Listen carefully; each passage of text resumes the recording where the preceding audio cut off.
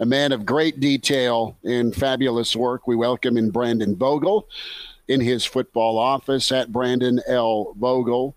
Vogues, the Saturday matching rugby shirt and that hat, man. What's going on in the hat, Brandon? First of all, this is a hat from the UniWatch blog.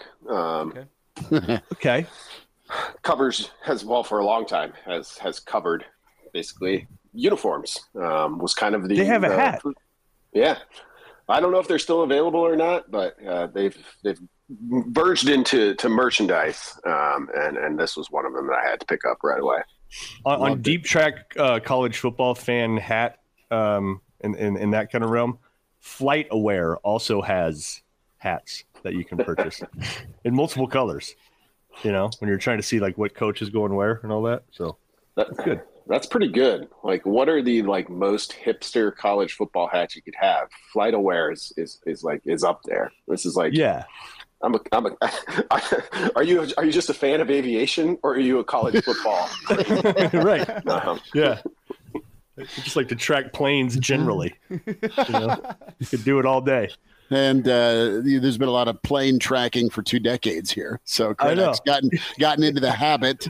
So, yeah. Vogues, hey, we can't reach through the screen and fist bump and hug. And I don't know if you're a hugger or not, but I'm giving you a solemn nod and a thank you. Incredible time at Hale Varsity. I know there was some positive reaction and folks, listeners of your podcast and readers of your column and readers of the magazine with the team reaching out last night. Really beautiful cover as the final issue of Hale Varsity went out. And hey, I just want to say thank you for everything, and incredible to be with you for 11 years. And I loved your column on the 11-year number and Brandon Vogel and Bob Devaney. I loved that jump in. So let's spend a minute and just smile about Hale Varsity, the magazine, my friend, and tip of the cap to you. Thank you. I appreciate that. Officially unaffiliated as of today. I guess you can just introduce me as a drifter for now. I did appreciate coming in. When I hopped on the show, right as Mark was talking about avoiding being fired. Irony there. But Mark Craddock, everybody. So it is. I'm having a great start to the show. It just happened to work out that way. So here we are. But it's good. I'm excited for college football to start, and we'll see what happens next. Well, and you're just in the transfer portal. I don't like the whole drifter thing, Okay.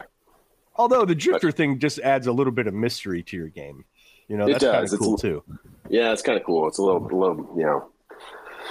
You're right. Hopefully, it's just a transfer portal, but we'll see. Yeah. Yeah. Well, maybe you're going to the league. We don't know. Vogues, let's.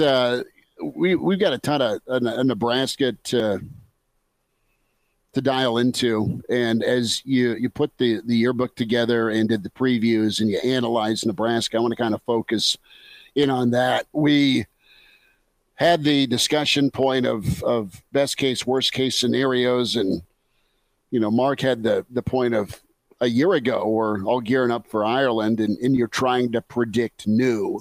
You're trying to predict new in year one a rule, and it's crazy. And there's also a lot of new in the West at that key spot at quarterback. The only place that does not have a portal quarterback running the show, presumably, is going to be I just had it. Minnesota.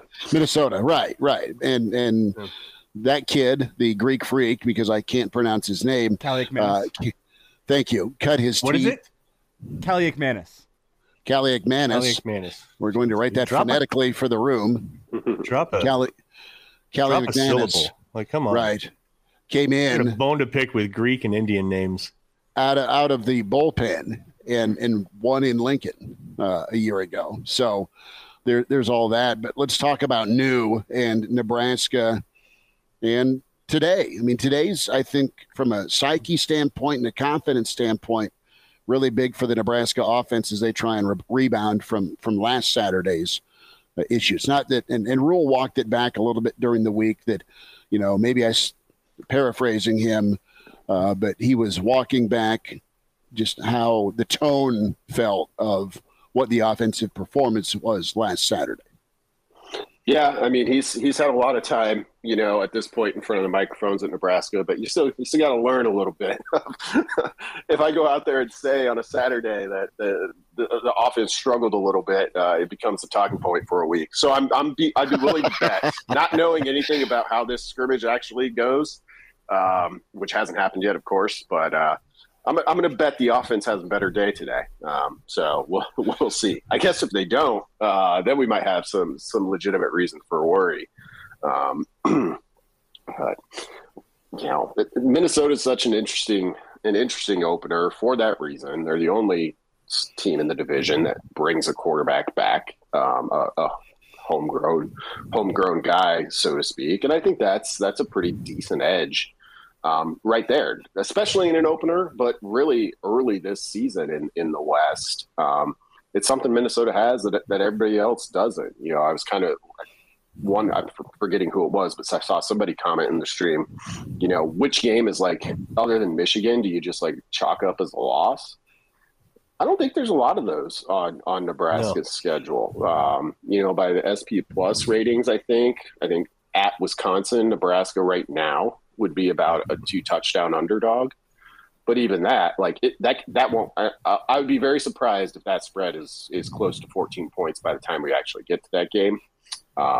So even that one, not knowing what Wisconsin is at this point either, it's tough to look at that one and be like, yeah, that's the other one, though it's probably your most likely suspect.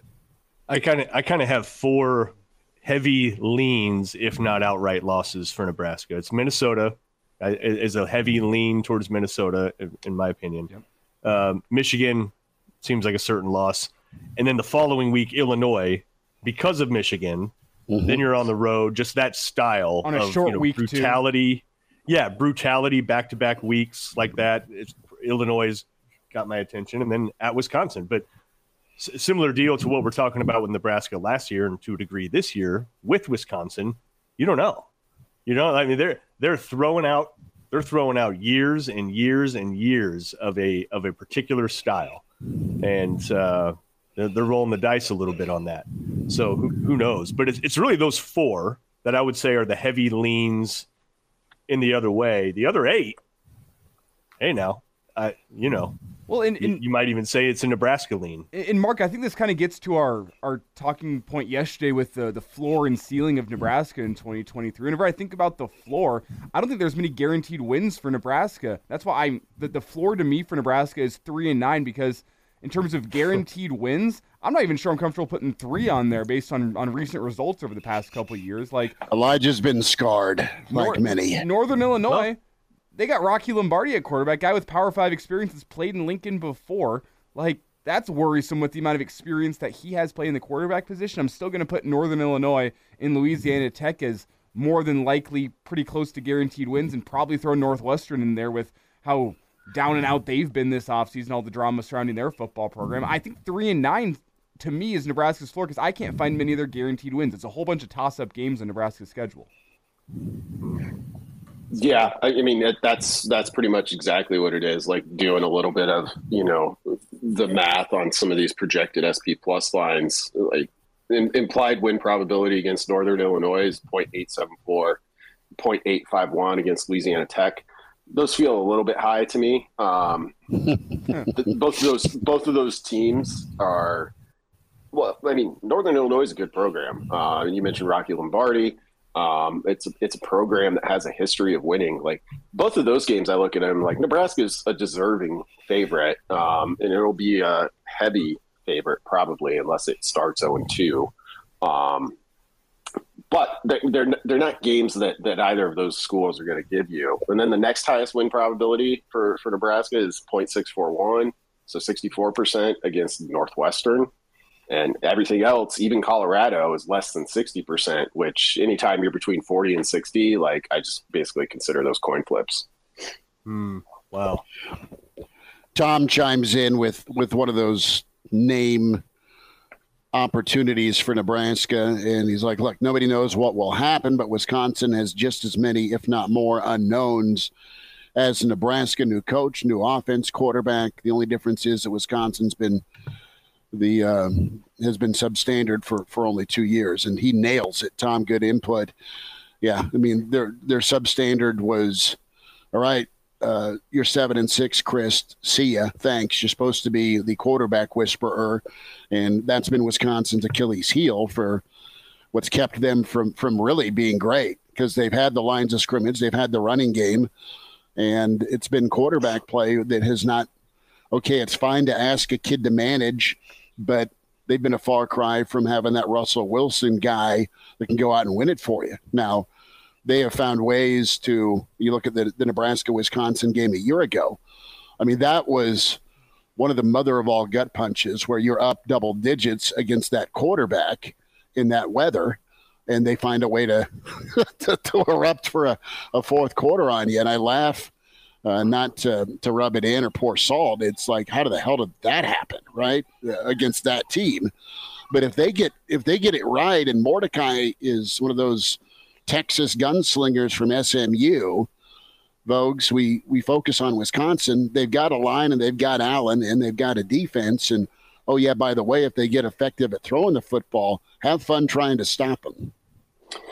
Yeah, for sure. I mean, they on paper, they look pretty dangerous between Mordecai, and you pair Mordecai with the Braylon Allen. Braylon Allen's pretty good at running the football, and if he can do that as well as he has in the past, and Mordecai just kind of gets to throw less, but have a little bit of an easier time. I mean, that's when Wisconsin gets scary. You know, it's funny you mentioned Chris and the quarterback whisperer. Now that I'm a drifter, maybe I'll write a book about Wisconsin. The last 4 years, I mean, Graham Mertz was the guy, the most ballyhooed recruit in Wisconsin history. And you kind of look at it now, and yeah, they still went 7-6 last year. It's not like they dropped off a cliff, but Paul Chryst got fired kind of out of nowhere last season during the season. To me, I was truly shocked by that. Not that you couldn't see that things were kind of a little bit stale there, for lack of a better term, but it's it's a classic tale of be careful. You get everything you want with the highest rated QB that program had ever signed. He comes out his first game and completes 21 of 22 passes, but then 4 years later, here you are, and Wisconsin feels like it's entirely different. The AD that built that as a coach first, and then the AD is gone. He retired. The coach is gone, and the quarterback's gone. It's going to start at Florida this year. That's just it. Two of the quarterbacks Wisconsin's had, one went to Notre Dame, one went to Florida. I don't know if it's more so a saying on the transfer quarterback portal market, or someone else sees what Wisconsin couldn't see in him. You got this new situation, this new tradition that Rule has installed at Nebraska, and he's done it previously, and it's the awarding of the single-digit numbers. So for folks that haven't followed along, all the single digits are off limits because it's essentially a reward system where the players will figure out who's worthy of wearing those single-digit numbers by a vote, right? And so far, 8 have been released, if I'm not mistaken. There have been 8 single-digit numbers that have been released. 5 of those are defense. And so the reason I'm bringing this up is because it gives you a little window at least into what the team feels. And if you kind of believe the whole real recognizes real thing, where the team thinks their strength is.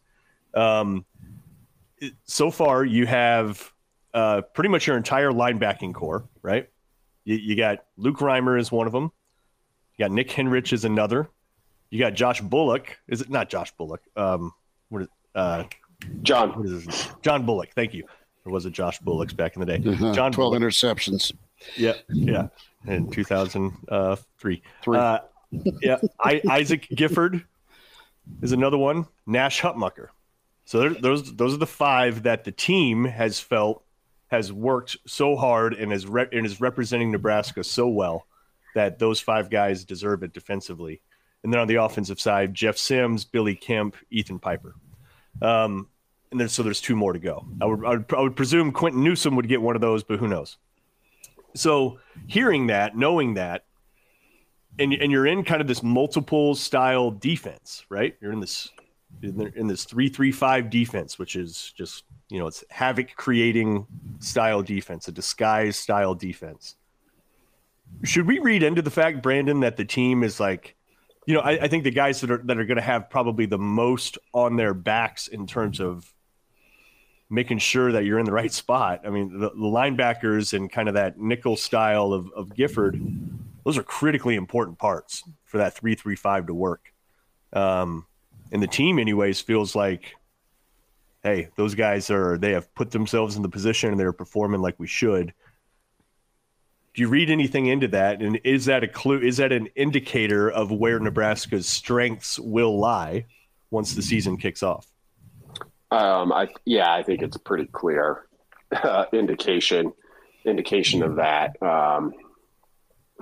Before Piper got added, the 2 guys you had on offense, thank God for the ACC, I guess. 2 transfers from Georgia Tech and Virginia, which I also think tells you quite a bit about where Nebraska's at offensively right now. And it says good things about both Kemp and Sims, of course, that because this is voted on by the team, like they've earned the respect of 120 some guys they didn't know 6 months ago. So that's impressive. But I think the closer we get to the actual start of the season, the closer we get to that Minnesota game, the more it becomes clear that there's gonna be, I think, a little bit of a learning curve on offense that's gonna just have to happen in season. Defensively, maybe you don't. I guess I don't feel that way. It's a new scheme, new coaches. They're being asked to do things differently than they've done in the past, but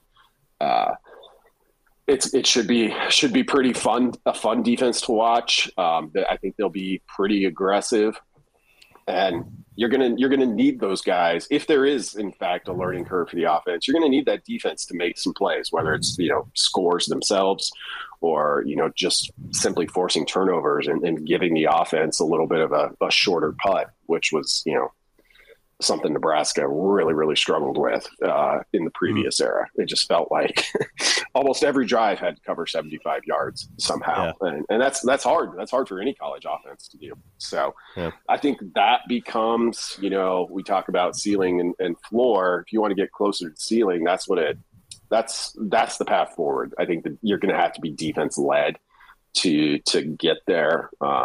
And, special mention, like, to John Bullock, like, for him to get one of these numbers isn't a surprise based on the entire offseason he has had. But man, that guy is like on a rocket ship to well, who knows what will end up being this season, but he was one of 3 guys, they released 7 of those, the 10%. He was one of 3 guys that was in every one of them. Was there from week 0 through, I think they made it to week 7. One of 3 guys. Piper was another one who made all 7 of those. Think about that too. Him walk-on coming in, Reimer walk-on coming in. Gifford was like a gray shirt type, wasn't he? So he was technically a walk-on his first semester at UNL. Yeah, so you're talking about 3 of those dudes that are, man, that's impressive. Okay. It's Brandon Vogel with us here, a weekend edition of Hail Varsity. And Brandon, you did talk about the offense there, and I want to go there for a second. As we're 12 days away from kickoff, it's funny how most of the offseason, the concern with the offense is the offensive line and the rushing attack. They'll be able to open up rushing lanes for Gabe Irvin and Anthony Grant. And then in the 2 to 3 weeks before game 1, it feels like that concern has flipped over to the passing attack, and you hear more about Jeff Sims, the turnovers at Georgia Tech, and who's he going to be throwing the ball to. Billy Kemp's not a guy that's going to be a deep threat, take the top off. Like, well, what guys are going to step up at the wide receiver position? It's interesting how that mentality and that sentiment has flipped in Husker Nation within the past 7 to 10 days. Now, I want to get your thoughts on where your concern currently lies with the offense. If it's one of those closer to the floor type seasons. Where does it all go wrong for the Husker offense as you look at it right now? Closer to the floor is if, the running game just isn't, I think, the asset that they want it to be, much less they need it to be. So, there are questions with that based, I think, mostly on, offensive line play that we saw the past 2 seasons in particular. So you look at that group and, Matt Rule, to his credit, has been bullish on them the whole way through. But it's one of those, you kind of gotta see it. You can look at the running back room, or at least I do, and feel pretty good about the options you have. But as this has gone on, and as you've had some injuries and some departures at wide receiver, that has taken on the focus. So what's the best remedy for that? Well, if the run game, it works okay. Like if you can be a top half in the Big Ten rushing team, it's okay, well, you can use that to make the passing game a little bit easier for you. Maybe you can buy yourself a little bit of time to get that up to speed. I mean, even if Nebraska hadn't had departures and injuries at wide receiver, it still should have been a pretty big question because, you're looking at anytime you bring in a new quarterback, and this is just going to have to change, I guess, in a transfer portal area. But you're looking at Jeff Sims throwing to an entirely new set of guys that, there's no kind of continuity there. There's not, you have the off season to create that chemistry, but you've never done it in, late October on the road in Michigan or something like that. So it's a big question. And the way forward for Nebraska is, well, you better be able to lead on the run game. It's just how great do any of us feel of saying, yes, they can do that. Brandon Vogel with this weekend edition at Brandon L. Vogels, where you follow him on Twitter. Let's get into the bigger picture as we've kind of built up today's Saturday response for the offense and the turnover question. And I like what Elijah touched on. You go from, all right, the hope, if you're a Nebraska fan, for what the O-line and the run game need to be, to what you do have at quarterback, and that is Sims. And folks, what do you think Nebraska has best case scenario? And is it okay to be confident that now 3 years, now a 4th year into his college football career, under a new set of eyes and voice in Satterfield, Sims can really be different? Why can he be different at Nebraska than Georgia Tech? I think you're hoping that they've found the right fit for him. Not that Georgia Tech wasn't. What we know Nebraska's getting is experienced quarterback first and foremost, but it seems like a pretty mature one too. And, you go back to at the point that Nebraska brought him in as a transfer quarterback. Casey Thompson was injured, but he was still very much in the fold. If you wanted to go that route, you had a returning starter at quarterback. And so they sought Jeff Sims out for a reason. And I think the fact that he was a guy who was in a bunch of those top 10% lists. He is a single digit number guy now. Tells you that I think that all backs up that they got what I think they thought they were going to get with him. So that's encouraging. And then from there, you can look at the numbers at Georgia Tech. You kind of got to pit those against, I think, what Georgia Tech was and wasn't during those years. And it is what it is. I mean, I think it was 2 seasons removed when Sims got there, but that was triple option offense. I think 2 seasons before he got there. And it was a big win for Jeff Collins in recruiting to get him. It's just, it didn't seem like he had the perfect complement of skill players around him at all times. And who knows if he does now? That still remains to be seen in Nebraska. Brandon Vogel was with us, and I think something else Nebraska's getting at quarterback is a bit of an X factor just athletically, which I don't think the Big Ten is littered with those kind of guys. I think you have to go back to, Josh Fields was one of those guys, just a supreme athlete that can do things off schedule. Adrian Martinez was one of those guys that could do things off schedule. And it's kind of hard to come up with a ton more than that. You've had a lot of good quarterbacks, quality quarterbacks, You've had a lot of don't fumble the ball, son, quarterbacks. Right. Or you've had guys that were just, especially at Ohio State, just clinical, surgical, great throwers, right? Mm-hmm. Penn State's had some big play guys too. But in terms of Penix at Indiana, and now he's finding new life in Washington, but you haven't had a ton of those guys that are truly more athletically gifted than most people on the field. And I feel like you have that with Sims right now, don't you? Yeah, I mean, I'll have to sit down and do this actually when I can access some of the numbers more easily. But who's the leading returning rusher at quarterback in the Big Ten? And I'm not meaning they had to play in the Big Ten last year, from anywhere in their career. What's the most a presumed starter has put up rushing wise? Sims might be up there because just running down the list, and I don't know if Illinois is named a starting QB yet, but it's not one of those guys. It's not Tanner Mordecai. You can just Cade McNamara isn't that guy. I forget who Northwestern picked up late in the portal at the moment, but there's not. You think about the Big Ten broadly, it's a lot of kind of, the Joel Stave types, the kind of classic Big Ten quarterback you expect. So Sims does offer a wrinkle. And I think Nebraska doesn't want to run him 10, 12 times a game, I don't think. Right. Now, if that happens as on designed passes, you'll definitely take it. And that's where he has the chance to, I think, really bring something for Nebraska that not a lot of places have. But he's certainly a guy you can run. And like I said, well, I'll go through the list at some point, and there's not many of those guys in the league. Brandon, this brings up an interesting question here, and I'm going to kind of take a question that Moonbot has here. He says, can Sims have a better passing percentage than Casey last year? And I don't want you to explicitly answer that, but in terms of stats that are going to be more important to gauge how well Sims has played in this upcoming season, do you think it's going to be completion percentage, or is it going to be something more akin to yards per carry? What's going to be more important for Sims in this Husker offense? It's turnovers. Yeah, I would say probably the first one I would look to would be interceptions. So Casey Thompson was at 63% last year. We just pulled that up. And Sims' best season was his sophomore season when he was right at 60. So I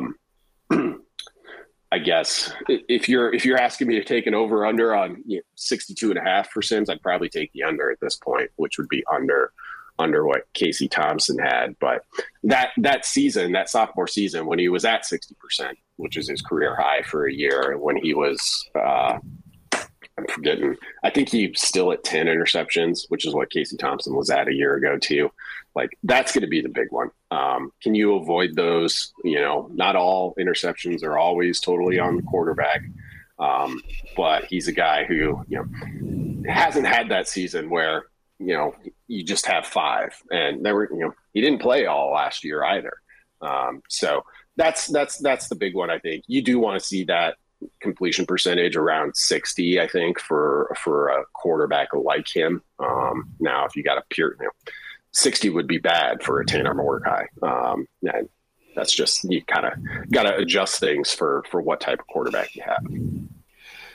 It's turnovers, that's interceptions, fumbles, and then I'm going to pair number of starts versus missed starts. I mean, it comes down to me to turnovers and injury that's been the storm cloud, so to speak, Vogues, and it's not all his fault. Again, we're not pinata in the kid. I'm just saying for Nebraska, back to this original point of best case, worst case, for Nebraska to be relevant in November, for Nebraska to be a team that can go stun a really tough out to open the college football season, let alone conference season, it's got to be a lot of Sims doing the right things at a high level in big key moments. But it's also Nebraska's coaches and offensive job to keep him in, keep it in 3rd and 3, so to speak,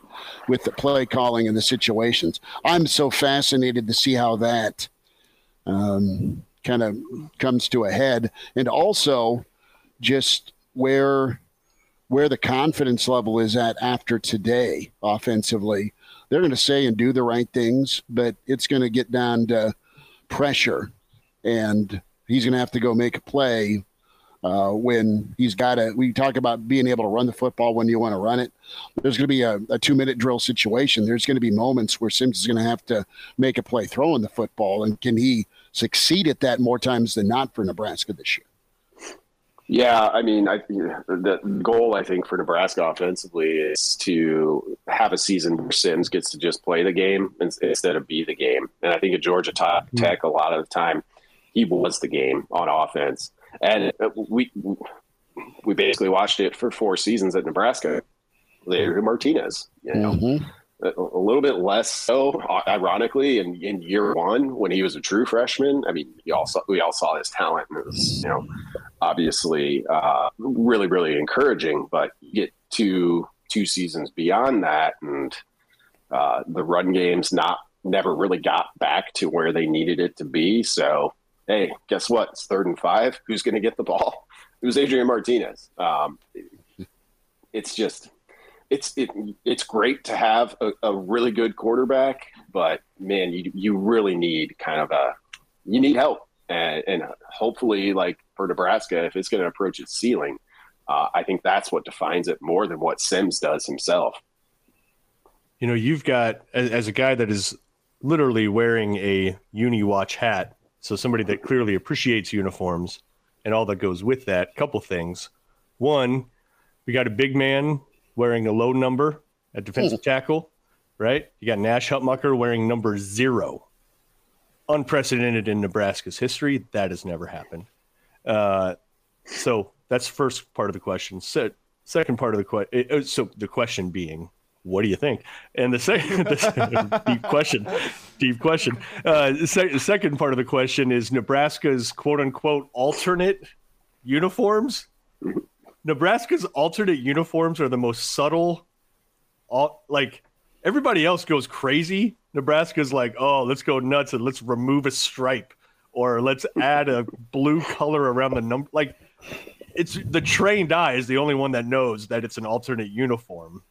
So the second part of the question is like, can Nebraska stand to, maybe, I don't know, take a leap and really try something alternate, or are you okay with the remove or add a stripe approach that Nebraska's been taking? Yeah. Well, so first on Nash, love it. Back when the NCAA football video game still existed, didn't have the option for number 0, I don't think, or maybe it definitely wasn't in the real game. Yeah. That just came out like 3 years ago that they made that a usable number. But you always took your high profile big time D-line recruits and gave them a skinny little number. So, but Randy Gregory. So you really gotta think about, okay, number 1 looks weird on him. Number wasn't available, but 0 that still stands out pretty well. Jacob Padilla and I were joking a couple of weeks ago because we had a feeling that Ethan Piper was coming. He's like, I can't wait to see a single-digit offensive lineman. I was like, yeah, you got to go with 8. I think 8 is the number for a single-digit offensive lineman. You need some width. So that's that. As for the alternates, 2011, 12, Nebraska tried the wild alternate game and didn't go super well. No, you're right. So I kind of liked this. It was an interesting challenge. Like, okay, yes, it's been well covered. I think historical quirk that Nebraska wore blue in that first Oklahoma game at Memorial Stadium. Going with the blue jersey would have been way out there. Like people would have lost their mind. So this was kind of just tasteful. It was like, yeah, here's a little nod towards that. And it's not going to sell you a ton more jerseys, I don't think, just because it looks so similar. But I actually appreciated the restraint. And maybe would have brought a little blue into the helmet too somehow. Something, right? I mean, look, the Red Sox go yellow and blue on their City Connect, and they're hallowed, and they haven't changed anything since the 1740s. Like, I don't know. Nebraska can do not that Nebraska needs to come out and go like Noid style, like they did with whatever that was. Oh my God, with just a big block in on the seriously looked like Noids, like the Domino's character. The Domino's evil character, right? Avoid the Noid. I think the one they got right was that black one, 2013, maybe the UCLA game. Yeah, that was a funeral. In terms of the actual uniform and just like the quality of it and all that and how it matched the helmet, like that was solid. That was a solid, and you still see people wear that. You wear those jerseys around, right? Like that's where they got it right. But this one, you're like, Got an email from Greg here on the passing games and Sims, and appreciate Greg emailing the show. Remember, SC led the nation in passes at or behind the line of scrimmage, according to Twitter. So it's one thing to see the bubble, the dreaded bubble, or the swing pass. It's quite another to see it executed, though, Vogues. Are you prepared for a 2023 where there is a lateral pass that is successful potential? Yeah, I really am. I hadn't heard that stat about South Carolina and Satterfield last year, but that's intriguing. I mean, we talk about the run game in a very traditional sense. That's when you hand the ball off, right? But really, those and, coaching staff continues to bring up kind of positionless football. Like that's what they're talking about is, lining up these combination of receivers and running backs. And, you got Janiran Bonner, who was a wide receiver. Now he's a tight end, except for when he's a fullback. It's just like, we're going to get those guys the ball in creative ways. And it'll be really interesting to see. And that's one of those other things. Like, I was talking about, you need the run game to work to make things a little bit easier on your quarterback. Well, let's say it's not. Well, here's a way to do that technically in a passing game where maybe you can make things a little bit easier. I mean, that short passing game, the passes behind the line of scrimmage, that's just an extension of your rushing attack, really, when you think about it. You just get the ball out wide quicker, and now it's one-on-one matchups, receivers having to block corners. Do you really believe that, though? Because I was thinking that, too, and I know that's the refrain, is that it's an extension of your run game. Well, it can be if you have receivers that block like Big Ten wide receivers are supposed to. I know, but it totally nullifies the action in the trenches, which is kind of the cumulative benefit of the run game, right? Is that you're leaning on somebody so the fourth quarter opens it up. I just never bought the whole it's an extension of your run game. Well, I think of it in a sense of it's not you're changing around where you're putting the strain on a defense. So, hey, we look at Nebraska's offensive line last year. They've struggled. Instead of putting them in a mano-a-mano battle against Michigan's defensive line, you say, I like our chances of our wide receivers and their size being able to wear out the cornerbacks all game. And, hey, guess what?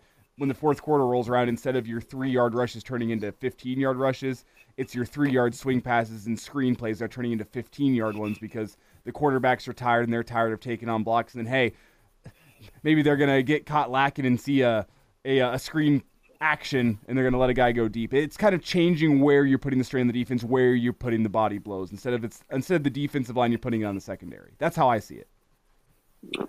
But in your mental image, as you think back to it, like it doesn't seem like it's worked, right? And maybe it works elsewhere. But here, yeah, it's just 3 yards. It's not. It never turns into 15. It's 3 yards. It's a holding penalty, and it's a fumble. So yeah. Hey, I think exactly. And so Broad, 2009. Broad, like broad, like is that what you call it? B-Rod. B-Rod. B-Rod or. Yeah, or not Sinatra in the 1940s talking to a waitress. Yeah, I got this broad over here. Hey, what's a bath without Bubbles? Hey, Bubbles, get over here. Thank you, Rodney. So a few more to give out still, Broad writes, but any insight into Fedoni's lack of a single digit? My take is that this is a team vote situation, right? So the first three, the first four were what? Reimer? Am I mistaken there? Yeah, Reimer. No. Who were the first four? It was Sims and Kemp. Reimer, Gifford, Sims, Kemp. Yes, that's the four. Reimer, Gifford, Sims. Ooh. So yeah, we're screwing up there. Huh. So was it 3 offensive guys to start and then just 1 def? Because there was 4 that were announced originally, right? Piper wasn't it wasn't in the first picture. It's 5, but he wasn't really announced because he wasn't actually going to That's right. Digit. That's right. Okay, so it's a team vote situation. So the no-brainers have been taken care of at this point. There's 2 left. So those guys are now out of the voting. So who knows? Fedoni could have been the 9th vote getter, the 10th vote getter. They just haven't announced it. So as those other guys have come out, my guess is, since you have 5 of the 8 that are defense now, you'll probably try to balance it out 5 and 5, maybe. And if you do, I think you have 3 candidates left on offense to earn those single digits. Fedoni's one of them, based on how he's worked in the offseason. He won a couple challenges with him as a team leader. You've seen the guys build. I mean, my God, he's solo flex. The dude has turned himself into a monster. And then you probably have to go with, I would think, Ramir or Gabe Ervin, just in terms of how they work and the general respect level they have on the team. So for the 2 remaining spots, gentlemen, opposed to you, I think Gabe Ervin's one of them for sure. Absolutely. Based on some of the run he has gotten and the praise he has gotten. And can he finish off camp? And can he do it to the satisfaction, not only his standard, but the offensive coaches? And I think Fedoni's right there. And then is there a guy like MJ Sherman? I mean, he's a newcomer, but he's another guy that is going to be super important to this defense. As he encapsulated what they want with those single digits. Well, I'm gonna just defer to Brandon here because he was telling us earlier he was going through the 10% and seeing the guys that was on every single list. Brandon, are there any candidates on there that you think we could be expecting to see in single digit numbers this year? Yeah, I think we've hit on a lot of the top candidates. So I mentioned there were 3 guys that were in all of them, and then there were 5 guys who made 6 out of 7. Jake Applegate, Hutmacher, Cameron Linhart, Watuki, and Taggy. Some of those names I think obviously are probably not single-digit candidates. Fedoni was in 5 out of 7, so I think he's in the mix. The other one that jumps out to me from that group, and there were say 10 or 12 of those, Garcia Castaneda. That would be positive. And I think Quentin Newsom you have to throw out there too. Sure. Just in terms of I'm guessing he's earned the respect of everybody production wise. Mm-hmm. He's locked down that spot going on his 3rd year. So we'll see. We'll see when they announce those. But to his point, I think what he's really getting at, not putting words in your mouth, Broad, but Fedoni being a factor this year. Sure. Is it the year that he is actually a factor? I think Big Ten's a tight end league, and it's a really good security blanket for a run-based team, and for a quarterback in general. Right? It's just they're generally easier throws. They're generally more wide open when you do decide to hit them, and he's fast enough to make hay once he is open. So I see him being a factor. Over under on catches, I put it at 25, and I'd lean towards the over. Well, and while we're talking about tight ends here, Brandon, maybe we'll get you out of here on this. Gilbert, his situation with the waiver, is it time to accept the fact that Gilbert's not going to be playing in a Husker uniform next year and maybe ever? And you're talking Eric Gilbert, the transfer from Georgia. Yeah. And the coaching staff has flip-flopped between calling him Eric and Arik, so I'm just going to call him Gilbert. Yeah. Let's just go Gil. All right. Yeah, I mean, I'm not ready to I don't think they're going to get kind of the last minute transfer waiver for him to be ready to go to start the year. Doesn't mean it couldn't come during the season. But it's just, I can't say it any better than Matt Rule did. It's bizarre. There seems to be not a lot of rhyme or reason to these decisions. It's kind of insane that it's even in the NCAA's hands. If it were me, I'd almost look at doing this at the conference level. just to make it a little bit more manageable for everybody. So I'm not ready to say I'm not moving on and saying, oh, you're just not going to have him yet. But when I think about the season, like it's impossible to be like, well, let's not forget you might get something from Gilbert. Like it's just you can't factor it in at this point. Brandon Vogel joining us, weekend edition at Brandon L. Vogel. Vogues, we will check in with you next week. More thoughts on the season. Thanks for giving us a little overtime today, bud. Sounds good, guys. Have a good one. You too. Appreciate you, Brandon. A Brandon little Vogel. overtime. Good stuff. A little overtime might be the overstatement of the year. Brandon joined us for a good 45 minutes there. So Yeah. shout out to Brandon.